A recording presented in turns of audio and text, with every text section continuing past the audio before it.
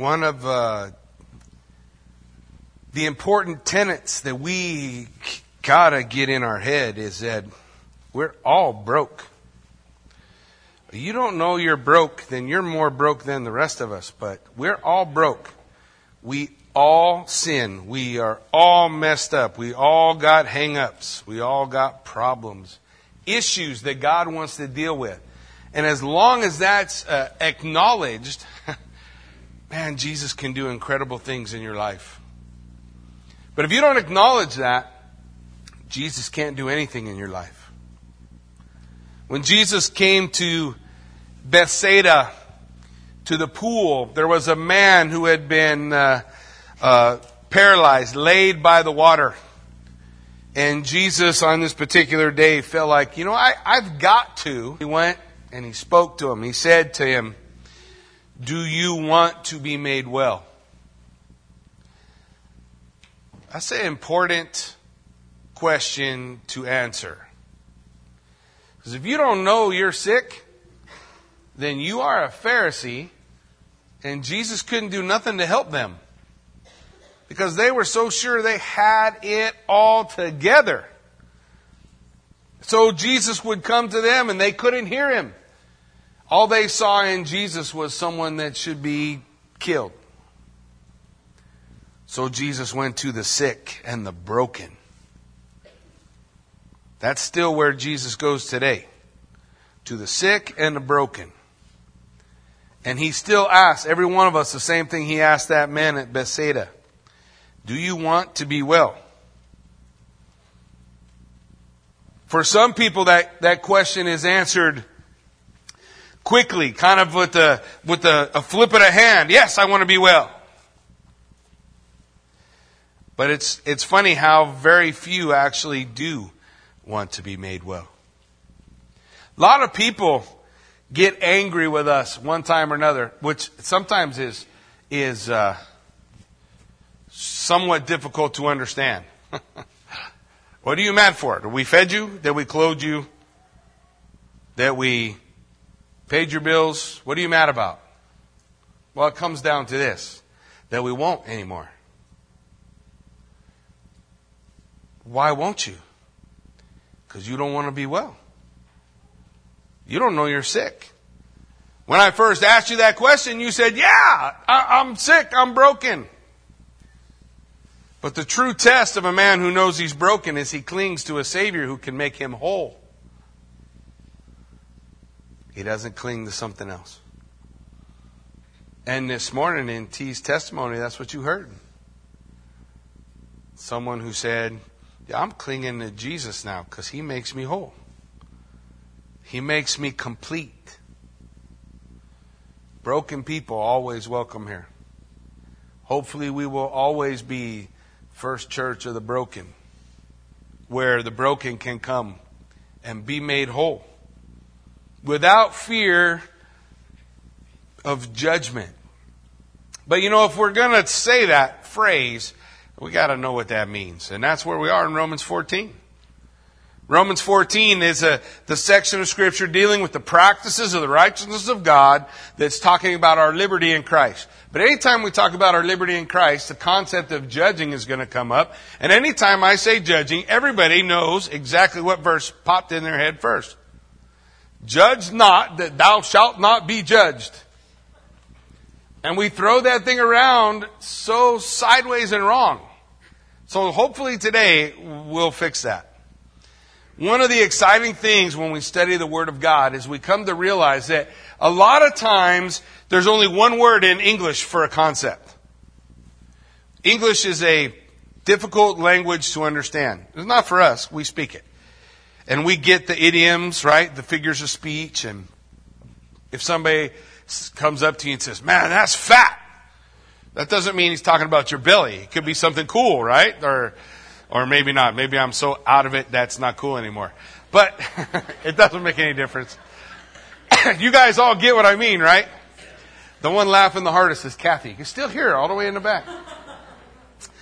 But it's a difficult language to understand. We have one word for the concept to judge. But in the Greek, there's three.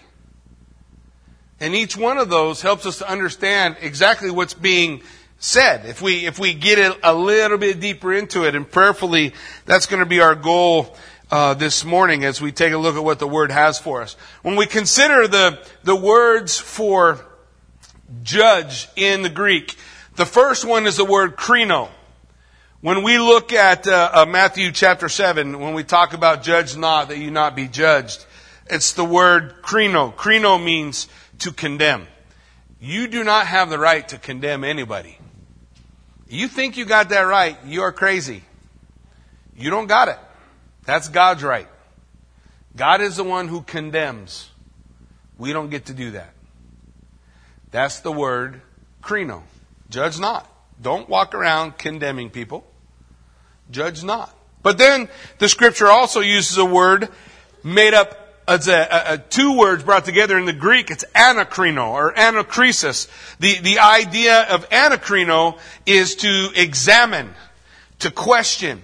A great way that we see this particular word is when Paul talked about the Bereans. You remember the Bereans? They received the word with all the, what's the word? Come on, somebody. They received the word with all, don't know, it's gone.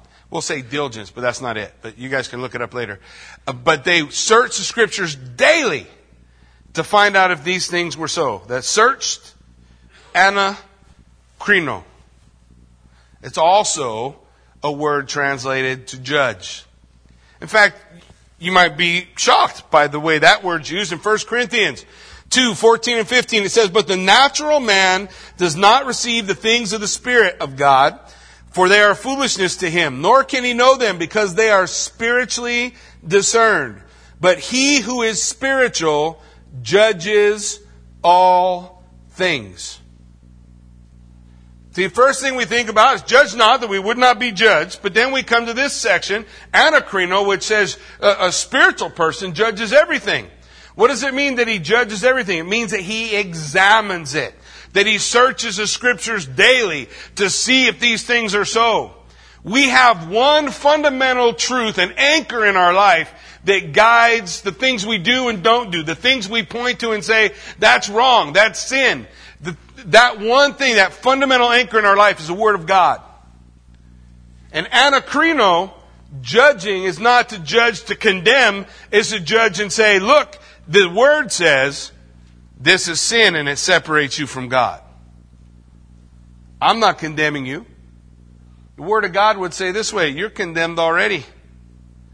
You're broken. All I'm doing is in love, anakrino, examining, showing you the truth, where the Word of God clearly says what's true. That's the word anakrino. Then we have another word. It's called diakrino. Diakrino means to make a distinction. It also can mean to judge two ways. Or you've heard it put this way, a double-minded man is unstable in all his ways. A diakrino, a guy who can't make up his decision between two possible directions.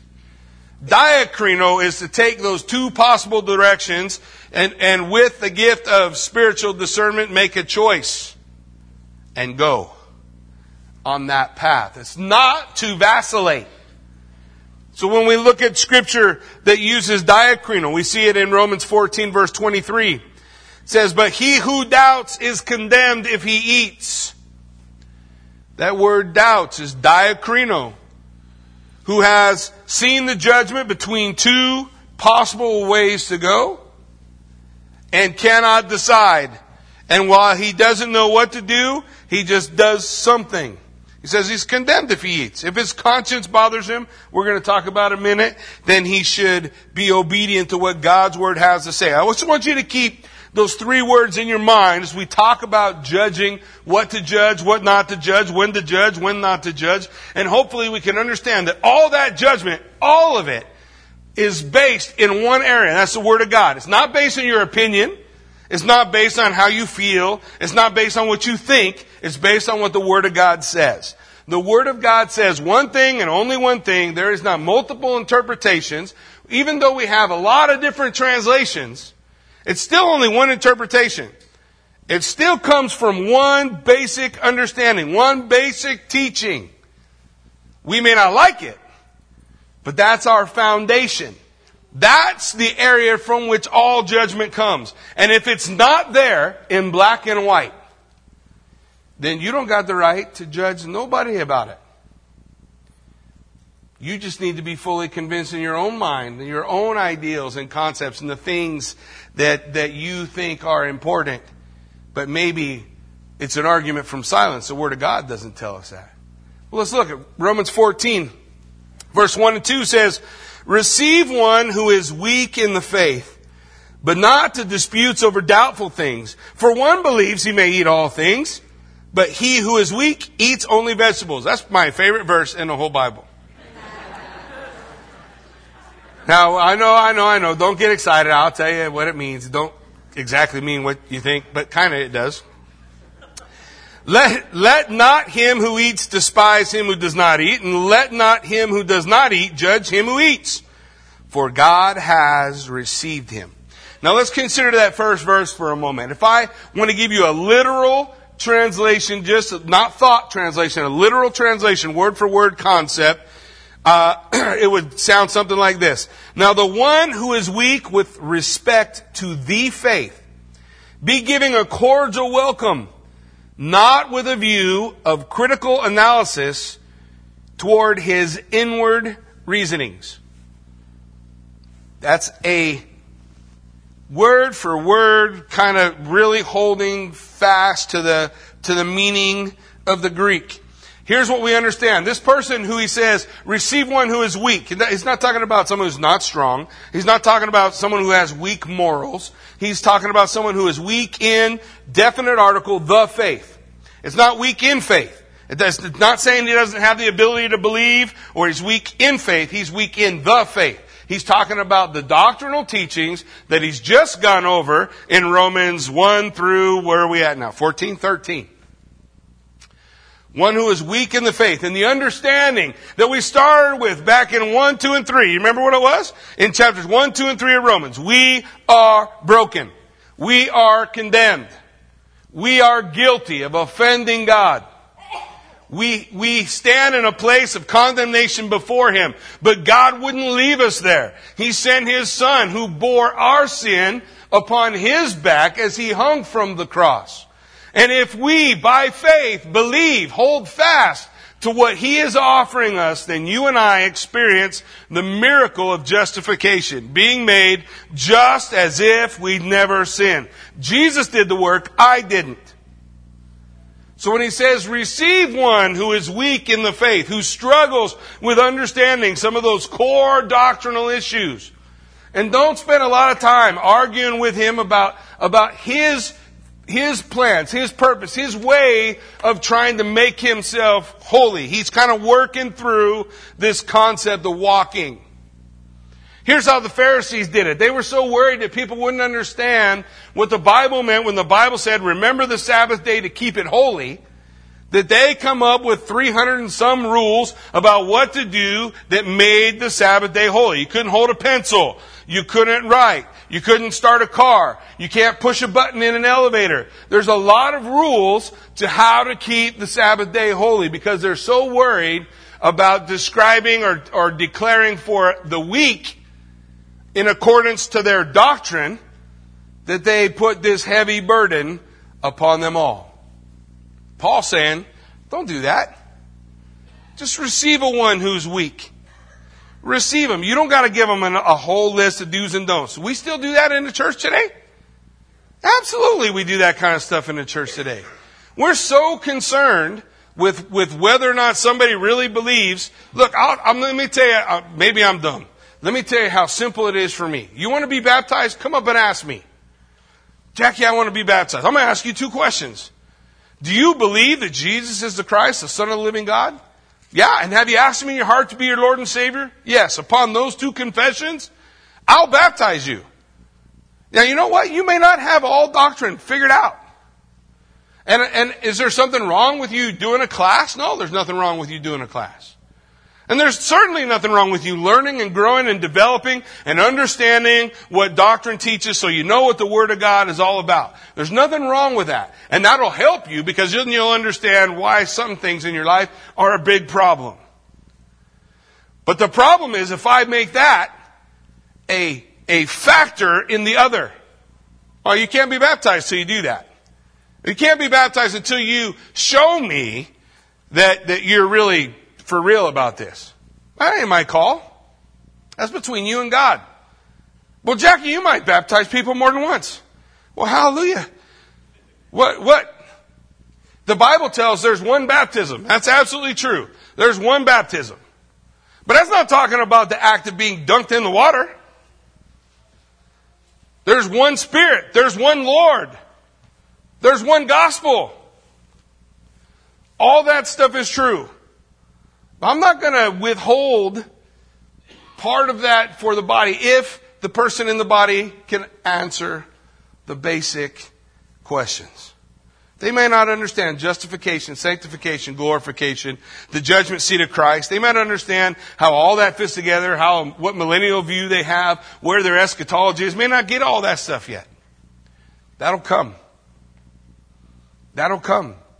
Receive the weak according to the faith, that don't have an understanding of all the doctrine. Give them a cordial welcome, but not to dispute over doubtful things.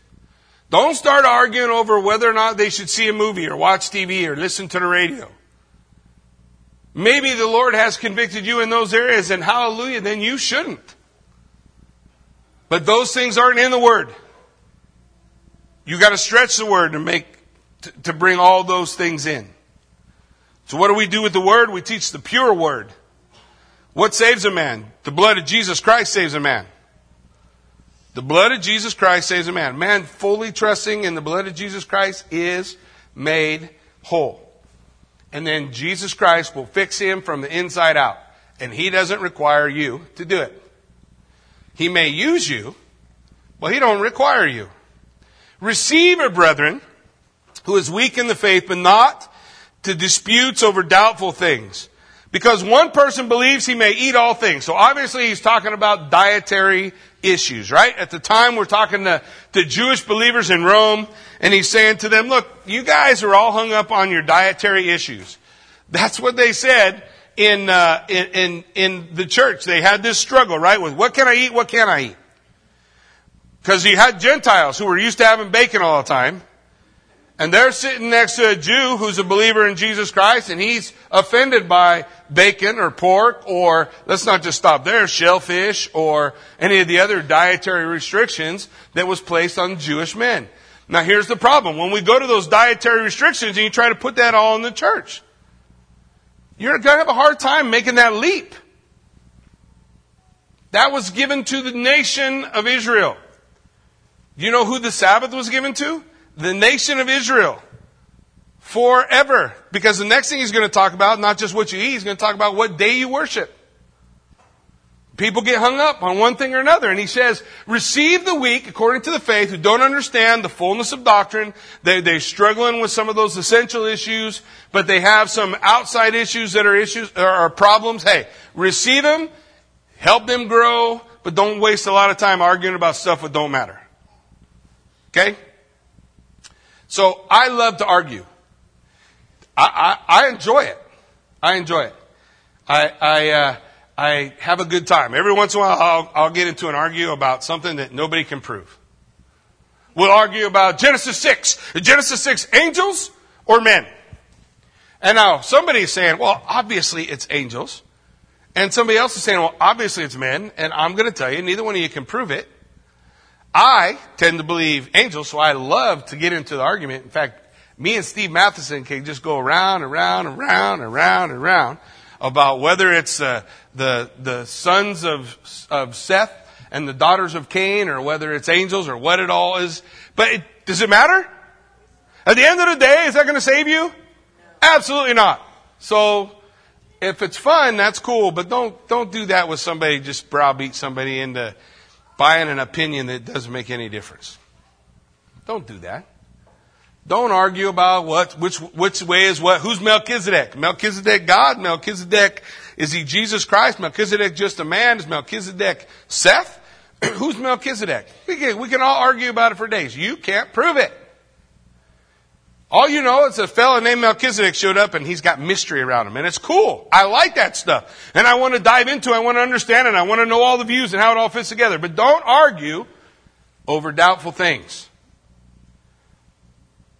Don't waste your time. It's fun to discuss and churn up the Bible. We do that kind of stuff in school of ministry, and we'll talk about concepts and where the Word of God is clear. Here's the key. Where the Word of God is clear. Listen, we got so many clear things stated in the Word of God that are huge problems for us. We probably ought to just stick to those. Husbands, love your wife as Christ loved the church.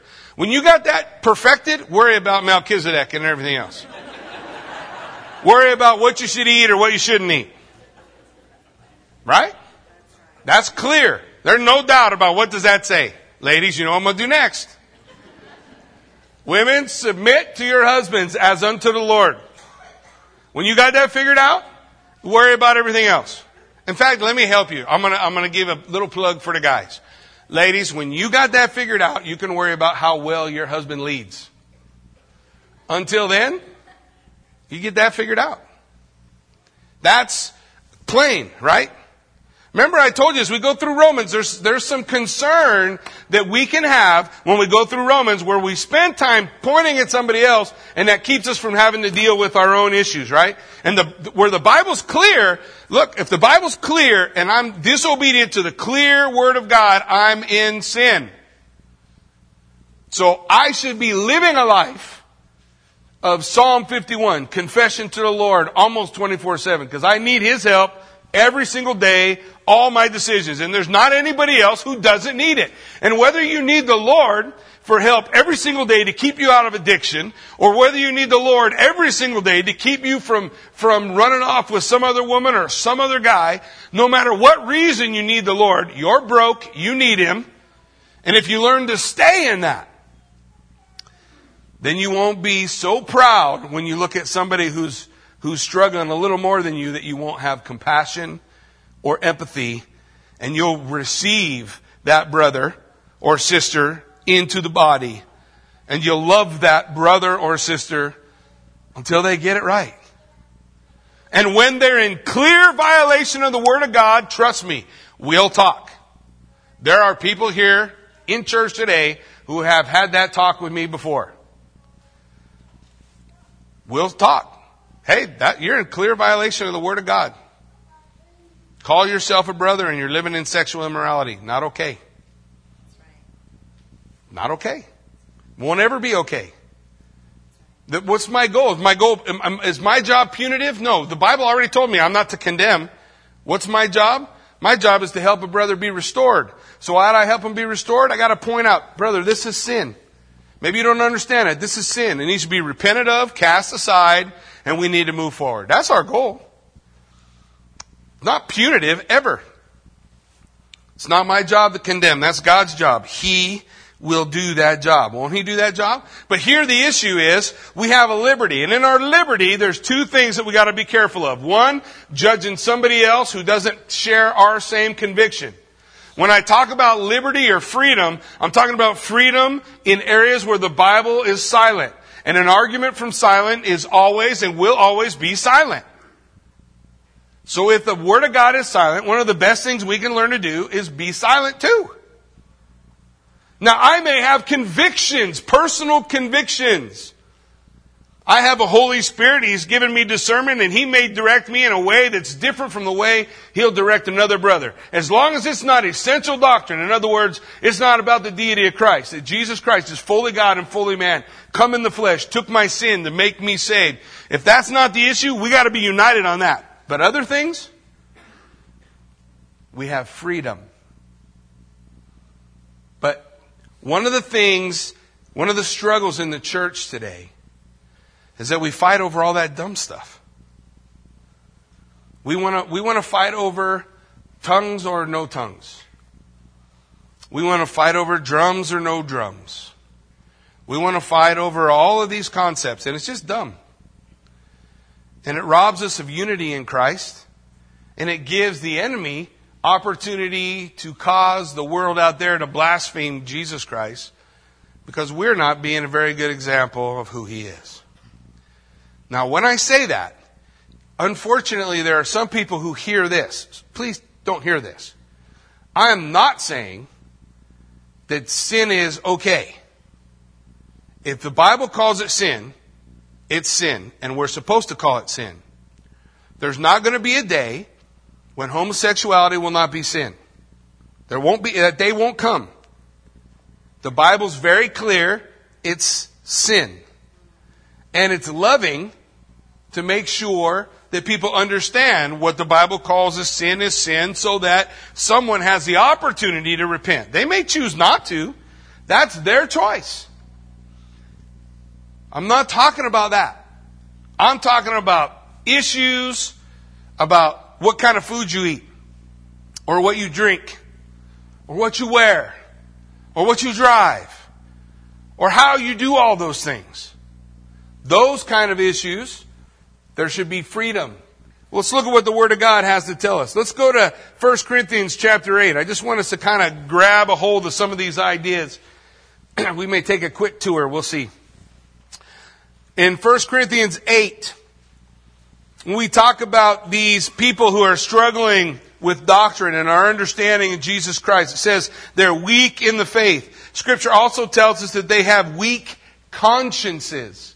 And it's going to be descriptive of what these people look like. And it may be describing us. So be aware of what the Word of God says. In 1 Corinthians 8, verses 1 through 13, it says, "Now concerning things offered to idols, we know that we all have knowledge. But knowledge puffs up, but love builds up," or edifies. "And if anyone thinks that he knows anything, he knows nothing yet as he ought to know." Keep that in mind. "But if anyone loves God, this one is known by him. Therefore, concerning the eating of things offered to idols, we know that an idol is nothing in the world." Are you listening? Let's try that again. I'm not sure everybody catches it. "We know that an idol is nothing in the world, and that there is no other God but one. For even if there are so-called gods," Elohim is the word, or spirit beings, "whether in heaven or on earth, as there are many gods and many lords, yet for us there is one God, the Father, of whom are all things, and we for Him, and one sovereign, the Lord Jesus Christ, through whom are all things, and through whom we live. However, there is not in everyone that understanding," that knowledge. "For some with consciousness of the idol until now eat it as a thing offered to an idol, and their conscience being weak is defiled. But food does not commend us to God." Food does not commend us to God. You are not closer to God if you are a vegetarian. I am not further from God because I eat bacon. I'm not further from God because I eat more red meat than is probably healthy. Last I checked, it's my body, it's my temple that God inhabits, not yours. And you're going to have a hard time going through the Bible and telling me I have to eat peas. However, it's important that we understand food does not commend us to God. It does not. It does not make us more holy. Neither if we eat are we the better, or if we do not eat are we the worse.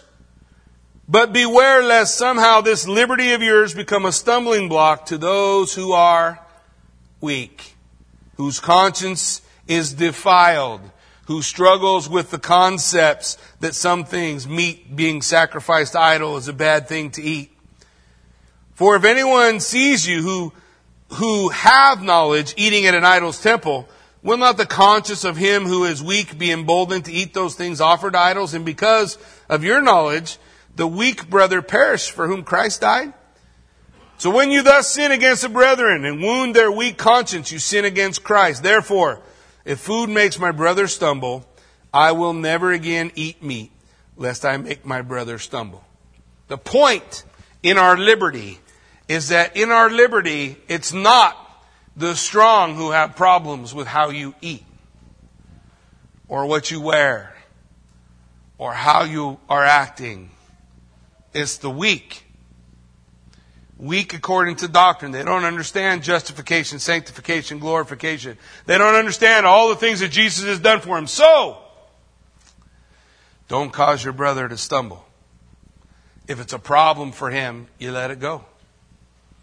You let it go. Don't destroy your brother with your freedom. Just let it go. That is how we love one another. That's how we're supposed to be. Listen to the characteristics of those who are weak in the faith. According to Romans 14:2, for one believes he may eat all things, but he who is weak eats only vegetables. One of the characteristics is the concept that what I eat will commend me to God. So because I eat a certain way, it makes me more holy, makes me closer to Him. That's somebody who's weak. They don't fully understand the concepts that we talk about in the Word. It's okay, receive a one. Don't waste a lot of time arguing with him. And when you're with him, eat what you got to eat to make him happy. He goes on, says they are easily grieved or distressed. Romans 14:15 says, yet if your brother is grieved because of your food, you are no longer walking in love. Do not destroy with your food the one for whom Christ died. They are grieved and distressed about it. These are the weak. They stumble and are offended, according to Romans 14:21. It is good neither to eat meat, nor drink wine, nor do anything by which your brother stumbles or is offended or is made weak. They are also doubting. Romans 14:23. But he who doubts is condemned if he eats, because he does not eat from faith. For whatever is not from faith is sin. So if it stumbles his conscience, don't lead him into sin. Just don't eat. And then finally they have a mental weakness. King James Version puts it as infirmities. New King James calls it scruples, which makes it sound nice. But it says, we then who are strong ought to bear with the scruples of the weak and not to please ourselves. We ought to bear with their weakness, their struggle. We who are strong ought to bear with their struggle. Our answer should not be, well, it's not my problem, it's their problem. It's their problem. Oh, let me give you a simple one, a way to kind of hopefully marry the concept together. Say we got a brother in Celebrate Recovery who is struggling with alcohol addiction. And we like to hang out. And when we hang out, he's over in my house and I got a fridge full of beer. And that beer, I got the freedom to drink it, right? Sure. There's nothing in the Word of God that says I can't have a beer. So I got a fridge full of beer, and he opens it up and decides to have one. It causes him to stumble, falls back in to sin, ends up struggling even further into his addiction. That was unloving. But some of us clinging so tight to our freedom, you're forgetting that Christ died for that brother who's struggling. So throw it out. Here's something you'll learn. You come to my house. There's never beer in my fridge. There's never wine in my cupboard. Just on the off chance that I might not know what somebody's struggling with. And what do I care? I don't got to have it. I got Jesus Christ. I got everything I need in Him. Either He is everything I need or I need something else. And if you need something else, you don't really got Jesus Christ. If you got Jesus Christ, you're not clinging to nothing else so tight. So you let it go. That's loving. That's loving. That's caring about your brother or your sister or those who might be struggling. Now, they may be weaker. Maybe they should be able to be okay with it. But they're weak. If you're strong, bear with the weakness of the weak. Don't be a stumbling block. Don't be in the way. Don't cause grief. Make it a smooth path so that the things which are disjointed can be put back in place again. This is what God's Word teaches us. So then, when is it right to judge? If I'm worried about my weak brother who's struggling in this, when's it right to judge? When's it not right to judge? That's what we're going to finish out this chapter with. And hopefully you understand the foundation for it. And we don't become so afraid that we can't call sin, sin, Or we're not so dogmatic that we're calling doubtful things as though they are not without doubt. Let's look. When are we to judge? When is it right? According to 1 Corinthians 2:15, it says, "He who is spiritual judges all things, yet he himself is rightly judged by no one." The word is anakrino. It means that he who is spiritual examines everything. Everything. Paul said it this way, "All things are lawful to me, but not all things edify." All things are lawful to me, but I won't be brought under the power of any. What's he saying? He's saying, I am anakrino. I'm judging all things. What should be in my life? What shouldn't be in my life? And if I do that, nobody else is going to have to do it for me. Because I will be doing it. And how did it say? He who is spiritual judges all things. He's talking about within himself. Judging all things. Nobody's going to have to judge me because I'm going to examine all of those things. The scripture tells in 1 John 4:1 that we're to judge the spirits. Right? What's the scripture say? "Beloved, do not believe every spirit, but test the spirits whether they are of God. Because many false prophets have gone out into the world." If people took that more seriously, there'd be a lot less false doctrine in the world today. Test the spirits. Judge them. Anakrino. Examine. Question. We have one concept, one anchor of foundational truth that everything is held up by. That's the Word of God. If it disagrees with the Word of God, it's not true. You got to do one or the other. You got to follow all the things that the prophets say and pitch the Bible, or keep the Bible and use it to judge the prophets. That's what God said to do with it in Deuteronomy. Use the Bible to judge the prophets. They don't agree, then you throw the prophet out and you keep the Word of God. That's what we're to judge the spirits. Next, we're to judge between fellow believers. This is the word diakrino. Remember we talked about it. 1 Corinthians 6:5. Paul says, "I say this to your shame. That is there no wise among you, not even one who will be able to judge between his brethren?" What's the issue? Brothers are going to court. Two people in church going to court to sue each other. And Paul says, this is dumb. Isn't there somebody amongst you in the church that could judge between brothers? Diakrino, between two concepts, could look at them both and decide which one is right. And wouldn't those brothers present themselves to that person, that godly person, rather than to the world, and allow the world to judge? That's God's way. We're to judge between brothers. We're to judge between people who have those issues. Next, we're to judge those who are living in sin and refuse to repent. 1 Corinthians 5:12 and 13. "For what have I to do with judging those who are outside? Do you not judge those who are inside?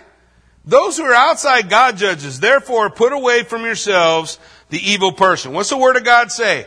The only right that I have to judge someone who's in sin is someone who calls himself a brother. If they don't call themselves a brother, they don't belong to God. They're not my problem. Now, maybe I want to share with them the gospel so they could become my problem. But I'm not to judge them. I'm not to judge them. But in the house of God, look, you ever find yourself in my office and we're having a talk and I start to talk like this? Are you a brother? It's going to be one of those days. Be careful how you answer that question. Because if you say to me, "Yeah, man, I'm a brother," then I'm going to hand you the Bible. And we're going to read.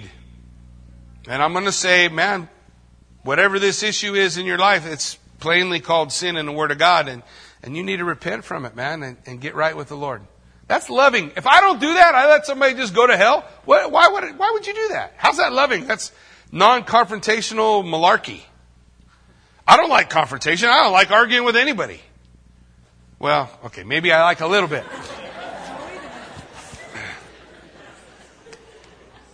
But if a person is my brother and their lifestyle is plain sin, I'm not talking about my supposed sin. In other words, I'm not saying, "Hey, I watched you eat peas the other day and you can't go to heaven and eat peas." That would be a problem. But the Word of God is very clear about living in sexual immorality. And for some reason today in the church, everybody thinks that's cool. It ain't cool. It's not ever going to be okay. It's not ever going to be okay. If you call yourself a brother or a sister and are doing it, you need to fix it. I don't know how to fix it. Oh, it's so easy. Let me help you. You can get married or move out. Or maybe you're not living together and you could just stop hanging out. Stop having sex. You could even be friends. The choice is, who is your everything? Is Jesus your everything? Or is that relationship your everything? Then don't tell me that, yeah, Jesus is everything I need, man. He's it. I'm following Jesus. I'm following Him. I'm following Jesus. I'm following those things. If you're a brother or a sister and you're caught in that, it's sin. You need to repent and make it right. If you're in the world, I expect that. If you come here today and you said, man, I come today and this guy just busted my chops. Can't stand him. Oh, sorry. We're just in that part in the book. If you're not saved, you don't know Jesus Christ, you're condemned already. It don't matter what you're doing. It don't matter. You come to Jesus Christ, He's going to begin purging the sin in your life. And we ought to support one another so that can be accomplished. I'm not talking about beating nobody with a hammer, but we got to be honest. We can't hide and pretend, oh, it's no big deal. It's a big deal. The Word of God declares that no sexually immoral person will inherit the kingdom of God. I don't know. Those are scary verses. What's that mean? Am I saved? Am I not saved? I don't know where you are. I just know what you're doing is wrong. Stop. And then you don't have to ask me the question, well, am I saved or not? You are if you love Jesus Christ. If He's your everything. I'm just not sure those two things can exist at the same time. So we got to judge a brother who's in sin, who will not repent. The Bible says literally to put a brother out, to put a sister out. We're to judge with righteous judgment. Listen to what Jesus said. Do not judge according to appearance, but judge with righteous judgment. Do you hear that? Those are Jesus' words. Do not judge. Do not examine. Do not discern what's going on in somebody's life by what they look like. Ever. I don't care how dirty they are valuable and worthy of your time. They are one for whom Christ died. They are one for whom Christ died. He loves them. We're to judge with righteous judgment. That means we judge like Jesus. Not by how somebody looks, but by how they are truly in their heart. You get what I mean? I got all time in the world for a brother struggling in sin. You struggling in sin, man, we got forever. We will go forever. Struggling in sin is different than willfully living in sin. You get what I mean? We go forever for a brother struggling whose heart is toward the Lord, who wants to do right but struggles. That's different. That's what we want to do. We want to judge with righteous judgment.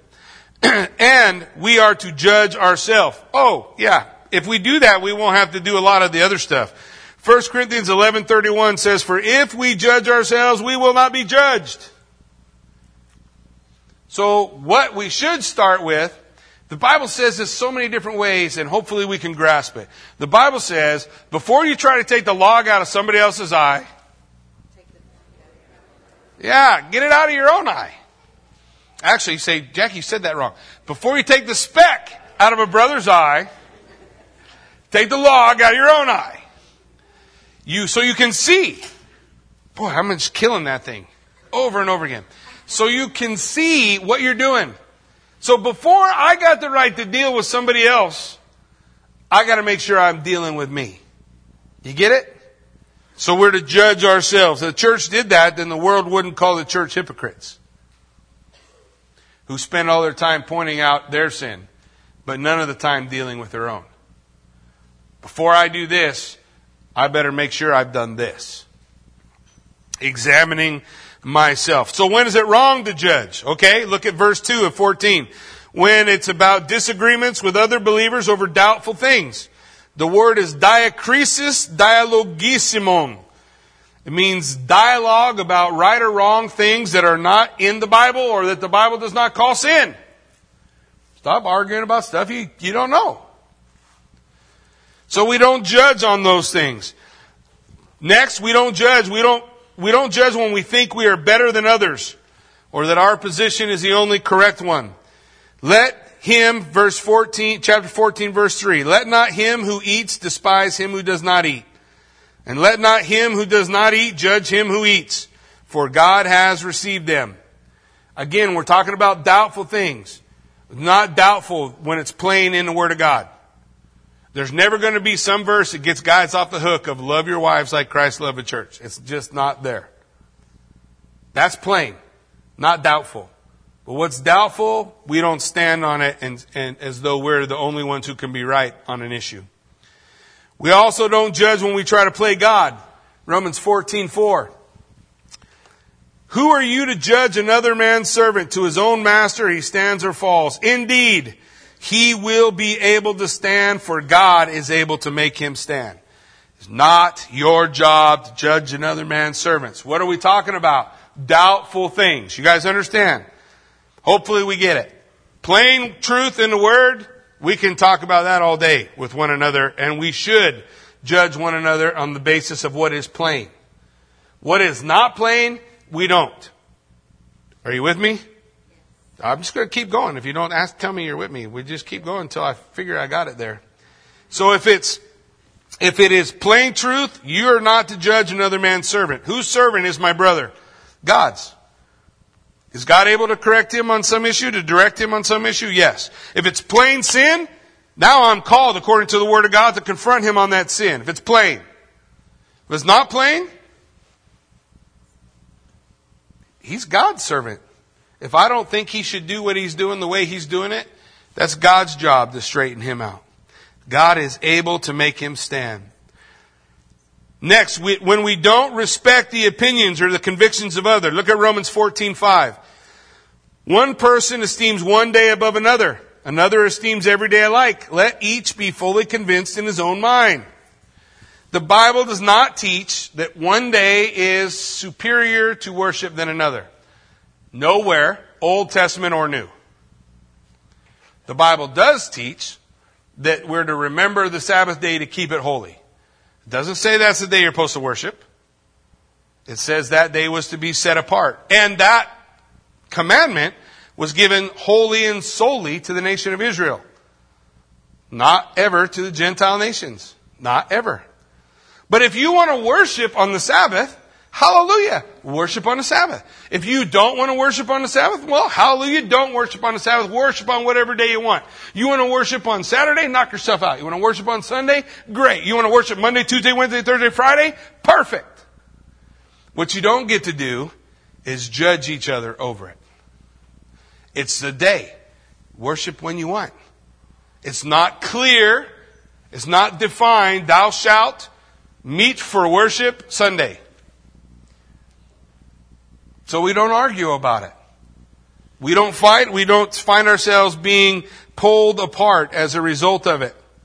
And then we don't judge when we question the motives of others. Look at verse 6.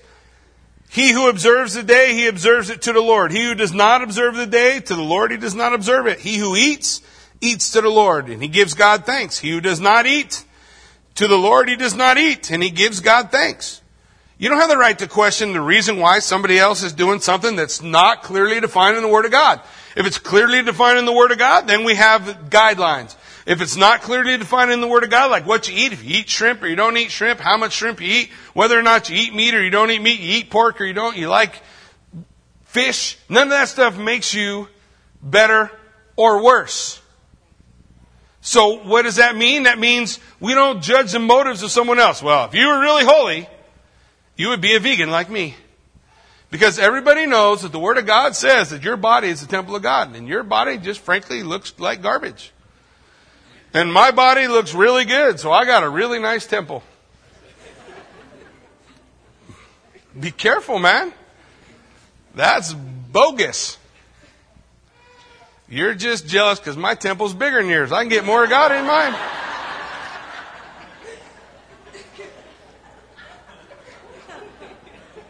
I'm just saying. So look, we don't argue about that stuff. You guys kind of get where I'm coming from? We do this baloney where we rip off people in the church by putting them down. Like we make people feel uncomfortable because of their sin or their past. Everybody came from somewhere. You all come from someplace. Don't make me climb up in your closet and find a skeleton. It's there, I promise you. We all got stuff. We're all saved the same way. Jesus Christ makes us holy. So we can all come together and be unified with one another because Jesus Christ makes us holy. Okay, I'm just going to read the last one. When we doubt a person's relationship to the Lord because they don't hold my convictions, I cannot judge. Romans 14, 7 through 9. For none of us lives to himself and no one dies to himself. If we live to the Lord. If we die to the Lord. Therefore, whether we live or die, we are the Lord's.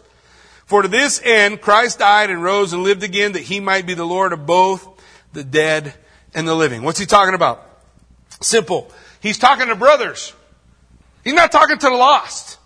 He says, look, if you live to the Lord. If you die to the Lord. That's a brother. That's not somebody out in the world.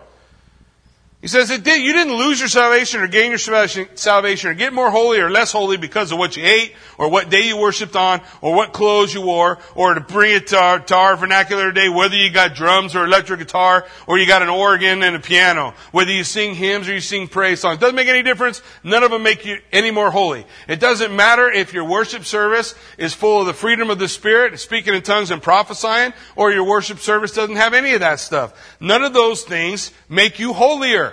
You are made holy by your relationship to Jesus Christ, and that alone. Amen. You're made holy because of Him. And so, if that's true, then we, with true churches who worship Jesus Christ as their Lord and Savior, we ought to have way more things in common than we got tearing us apart. Shouldn't we? Yes.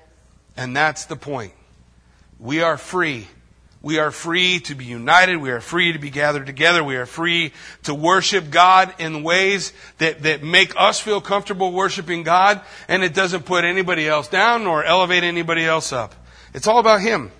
Jesus said, if I'm lifted up, I'll draw all men to myself. He is what matters, not me. Amen? Amen? If you're confused, just come ask me. We'll argue about it later. Why don't you stand up? Why don't you stand up and let's pray.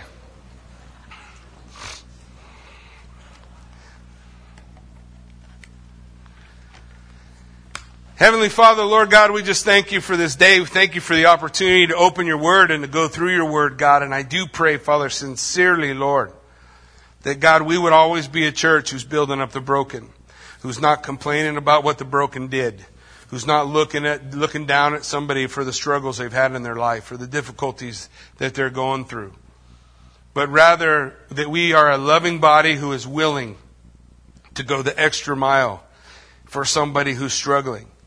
That we're a body who's willing to go the extra mile for a brother who's in sin. And we know it's sin. And it's clearly defined in the Word of God. That we would share the truth of the Word of God with a brother. God, I pray that our heart would never be punitive. That our heart would always be restorative. The goal is to gain a brother, not lose a brother. The goal is not to push someone out. The goal is to bring someone in. And we can't be afraid of what is sin. What is sin? Clearly defined as sin is sin. But all those things that aren't clearly defined, all those things where the Word of God gives us freedom, where we can enjoy self-expression, where we can enjoy the differences and the diversity within the body of Christ, we ought not to argue about those things. God, I pray we don't do that here. But Lord, that we would just keep our eyes focused on the one thing that truly matters. That Jesus Christ is Lord of all. That He has done it all. That He saved me. That He sanctified me. That He will glorify me. And all I'm doing is putting my faith and trust in Jesus Christ and His finished work. He makes me holy. He makes my brother holy. He makes my sister holy. No matter what their struggles are, it's all about Jesus. Pray, God, that we would find ourselves in that right balance, that we judge the things you call us to judge, and we don't judge the things you call us not to judge. That we would be a church filled with the love of Christ, for the lost, filled with the love of Christ for the broken. That we would be the men and women you're calling us to be. That your name would be glorified wherever we go. And we give you all the praise and the glory for it. In Jesus' name, amen.